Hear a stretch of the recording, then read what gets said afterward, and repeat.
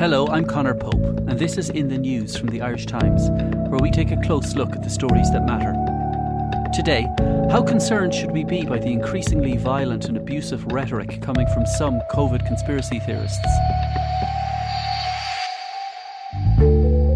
This summer, a small group of COVID-19 conspiracy theorists and anti-vaxxers have been abusing and harassing people that they accuse of betraying Ireland. Politicians, doctors, journalists and business owners have all been caught in the crosshairs. The activists have not found any real support among the public, but the increasingly violent and unhinged rhetoric coming from some people and from some groups in recent weeks is a cause of concern for the authorities. Conor Gallagher has been following this story for the Irish Times. Conor, there's been a significant escalation in the rhetoric coming from the COVID conspiracy groups in recent weeks. Can you tell us what's been happening? So there's been opposition to the government response to COVID pretty much since the start of the pandemic. And that opposition has come in all shapes and sizes, from protests to legal challenges. And very occasionally it's turned kind of nasty, such as we saw violence at a protest in Grafton Street at the start of the year. However, since the vaccine pass system was introduced at the start of last month, and this is the system that will allow pubs and restaurants to reopen indoors to people who are vaccinated and have a pass to show they're vaccinated, since that was introduced, the temperature has gotten higher in some quarters, and it's gotten higher both online rhetoric and in offline rhetoric, such as at the various protests that has happened. People are angry here today with the apartheid, Sir Germany, Nazi, Gestapo certificate. So what we've seen an increase in threats made online and offline towards public figures.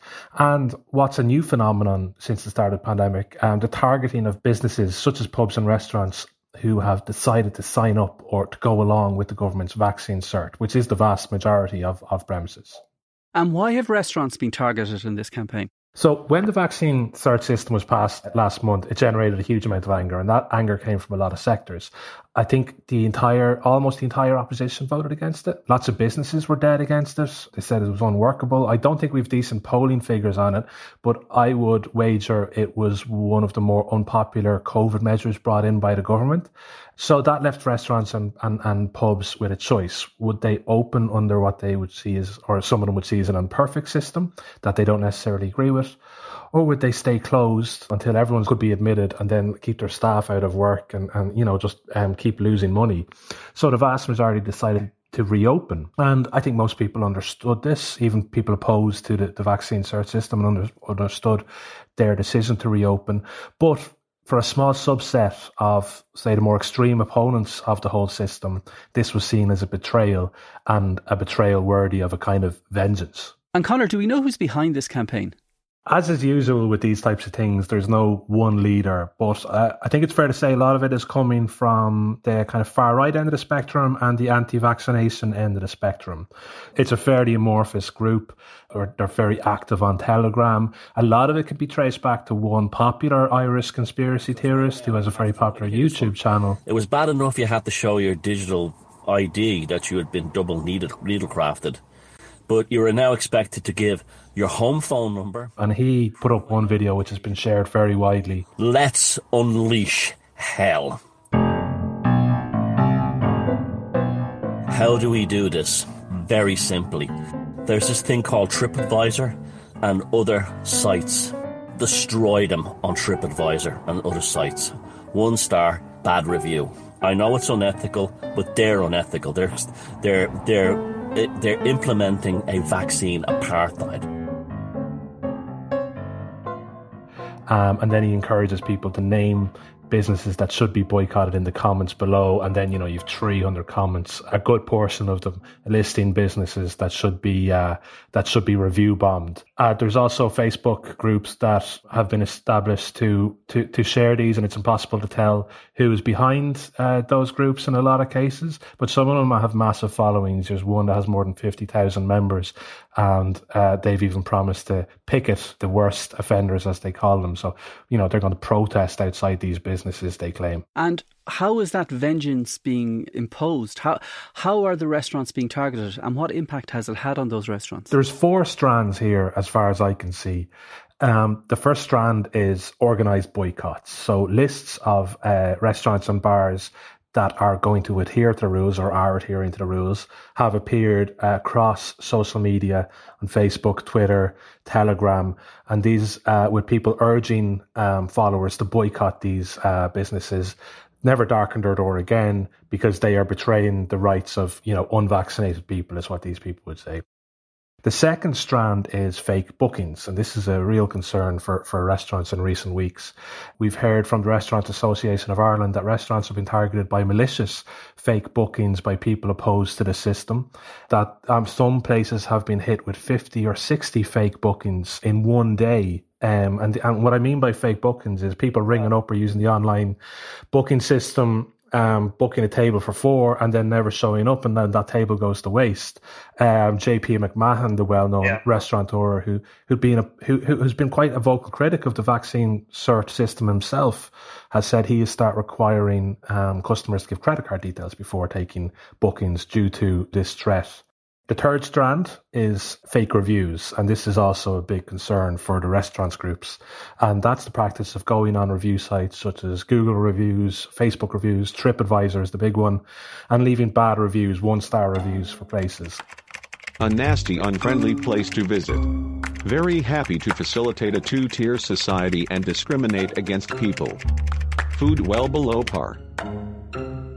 I hope your business suffers and you are forced to close for enforcing this blatant discrimination. Avoid at all costs. A pint of discrimination, please. In such a competitive industry, a few bad reviews can really damage a business, especially in a small town. It can make the difference between, the best restaurant in that town to the worst restaurant in that town. And just by looking at these sites, you can see a direct correlation between a premises appearing on one of these boycott lists and then a load of fake reviews appearing online under various review sites. For example, we found one guy who over the course of 5 days left 23 1-star reviews for premises all around the country. And the fourth strand, the most traditional one, it's just threats and abuse. And this is taking the form of abusive comments on social media, nasty emails and phone calls, and in a few instances, even in-person harassment of staff. I spoke to one cafe owner in Galway, Pascal Wren, and he's been affected by this campaign. He put up a post saying, we're going to reopen, here is going to be the rules, that sort of thing. And there's avalanche of abusive and nasty comments comparing him to the Nazis against the Jews during the 1930s. So he actually made the decision not to reopen indoors at all because they've already had a few situations where people refused to wear masks and it got a bit nasty. So he decided for the sake of his staff that he was going to keep the indoors closed for that little bit longer, just till everything settles down a bit. But of course, isn't there an irony here that only 3 months ago, many of the people behind these groups on Facebook and Telegram were calling for a great reopening and actually calling on businesses to reopen contrary to the public health guidelines? Yeah, absolutely. There's an irony there. And I suppose to understand it, you nearly have to try and get inside the minds of these people. So for some of them, this is a grand civil rights issue. This is, some of them will genuinely believe this is their, black people in 1960s America. Some of them would even like to compare it, and even some prominent people, unfortunately, in the Dáil have liked to compare it to the treatment of the Jews during 1930s Germany. So they believe that they're fighting for, fundamental human rights here. Then to others, this is another bandwagon to jump on. So, you've seen the usual actors on the far right who have tried to exploit other opposition to the pandemic, try to use this to grow their numbers by latching on to anti-government sentiment, and with, I suppose it's fair to say, with little success to date.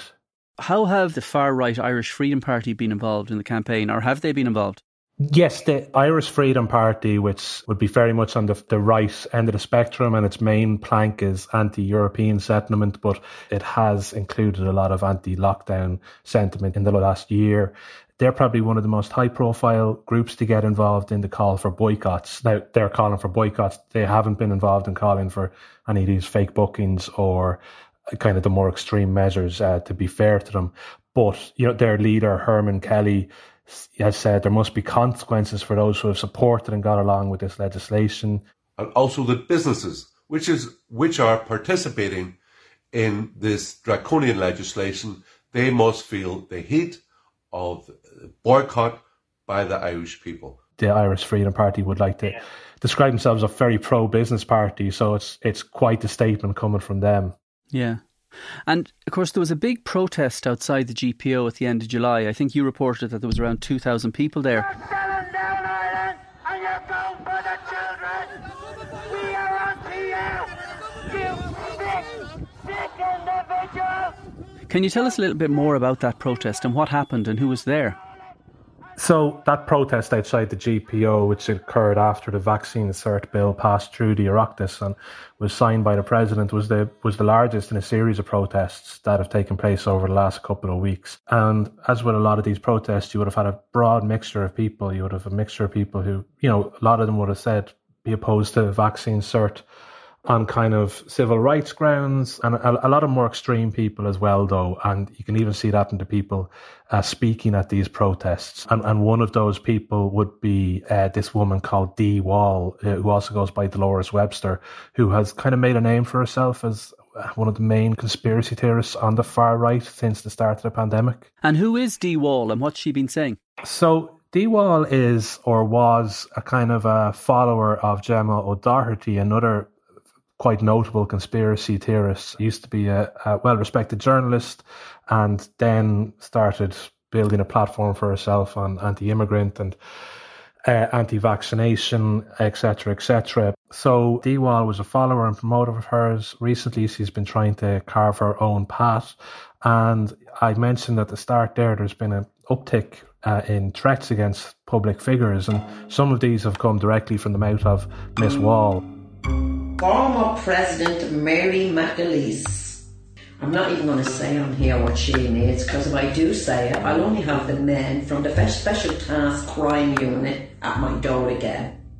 At a protest at the convention centre, when the Dáil were voting on the vaccine cert legislation, Wall was videoed addressing the crowd via loudspeaker, saying, "You want your vengeance, you can have your vengeance," she said to cheers from the crowd.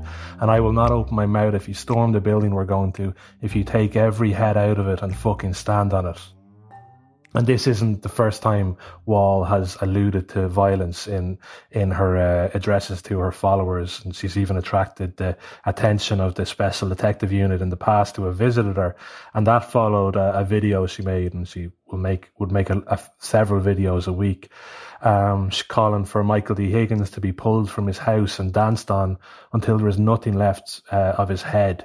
Other posts of concern to security officials have been heard posing with a t-shirt. I forgot to show you my new t-shirt. Did you all see it? Depicting her holding a gun above the word Dee's Army. What do you think?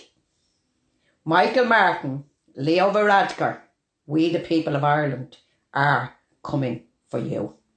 Oh yes, we are. We're coming for you.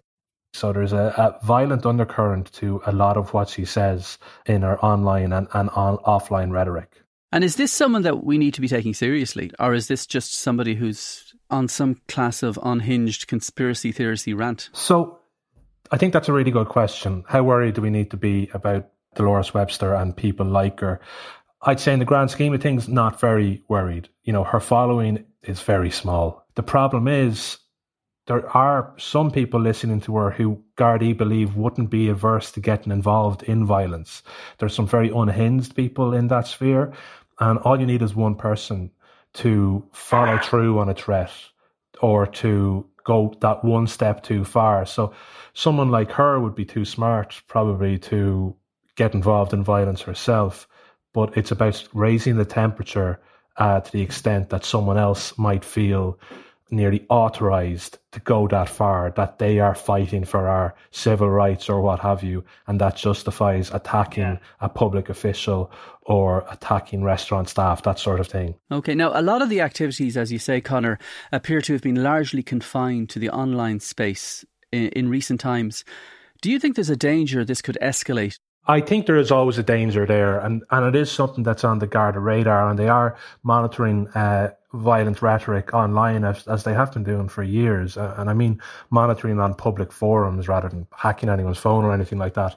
But I think the danger is quite minimal, but I think there is always the chance that someone could maybe go off on their own as kind of a lone wolf attack and take it that one step too far and put someone in danger. We have seen that in other countries. We've seen health officials being targeted.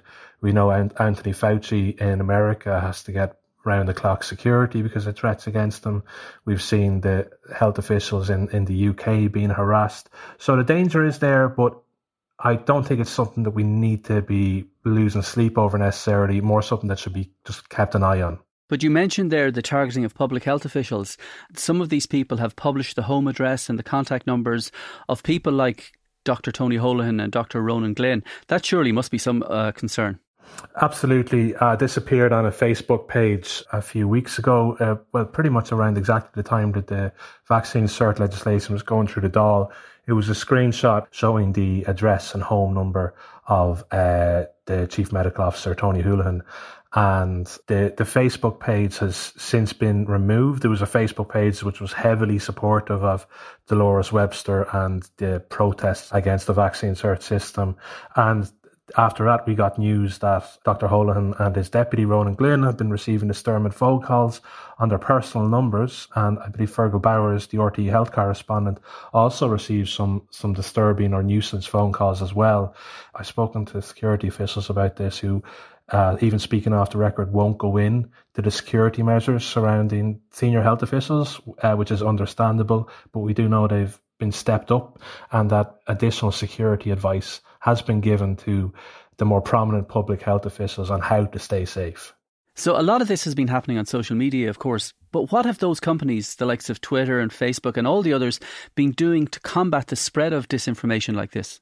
Facebook have said that they will not allow vaccination disinformation to spread on their website. Now, people have found ways to get around that, such as using code words to talk about vaccines. So, I found a couple of posts in Ireland where they refer to it as Maxines, to say don't get the deadly Maxine, they might say, and even using different spellings for NEFIT and related terms to get around the algorithms that Facebook presumably uses to detect vaccine misinformation or disinformation. But that success, the measures that they have been taking and the measures YouTube and Twitter have been taking have also seen people migrate to other less regulated platforms. Now, you'll have heard of all these platforms in the US like Gab and Parler, and I think the latest one is Getter. They've yet to gain a foothold in Ireland, but what has gained a very secure foothold is Telegram, which is really popular for organising campaigns such as these boycott campaigns, and it's largely unregulated, as in you can pretty much get away with saying anything on there, no matter how extreme. And do you think it's likely to get worse in the days ahead? Do you think the campaign against restaurants is likely to be stepped up? No, I don't, actually. I think, like a lot of these things, they will die out. Thankfully, people who adhere to more extreme end of these type of things don't tend to have terribly long attention spans. So I think that this boycott stroke other tactics campaign, it'll peter out. And hopefully, as we get towards the end of the pandemic, as we are hopefully doing, as vaccine rates increase, the COVID certs will become a thing of the past anyway, and the situation will solve itself. And just finally, Conor, do you think all of the anti-vaccine sentiment and all of the protests against public health regulations are likely to give these far-right groups a foothold within our society post-COVID? There's little evidence of that so far. I've been looking at this since quite close to the start of the pandemic and of these tactics of trying to latch on to anti-lockdown and anti-vaccination sentiment. And if you look at any of the polling results, it's just not there for them. We had an election just before the pandemic where the far right did absolutely dismal. At least two of them competed in the Dublin Bay South by-election where they did absolutely dismal. There has been more people going out on protests, but most of those people probably don't give a fig about the protest having far right people involved in it, and they're single issue protesters, and their issue is, the vaccine cert or other COVID measures rather than anti-immigration or any of the other kind of touchstones for these far right groups. Conor Gallagher, thanks very much for talking to us. In the news, we'll be back soon.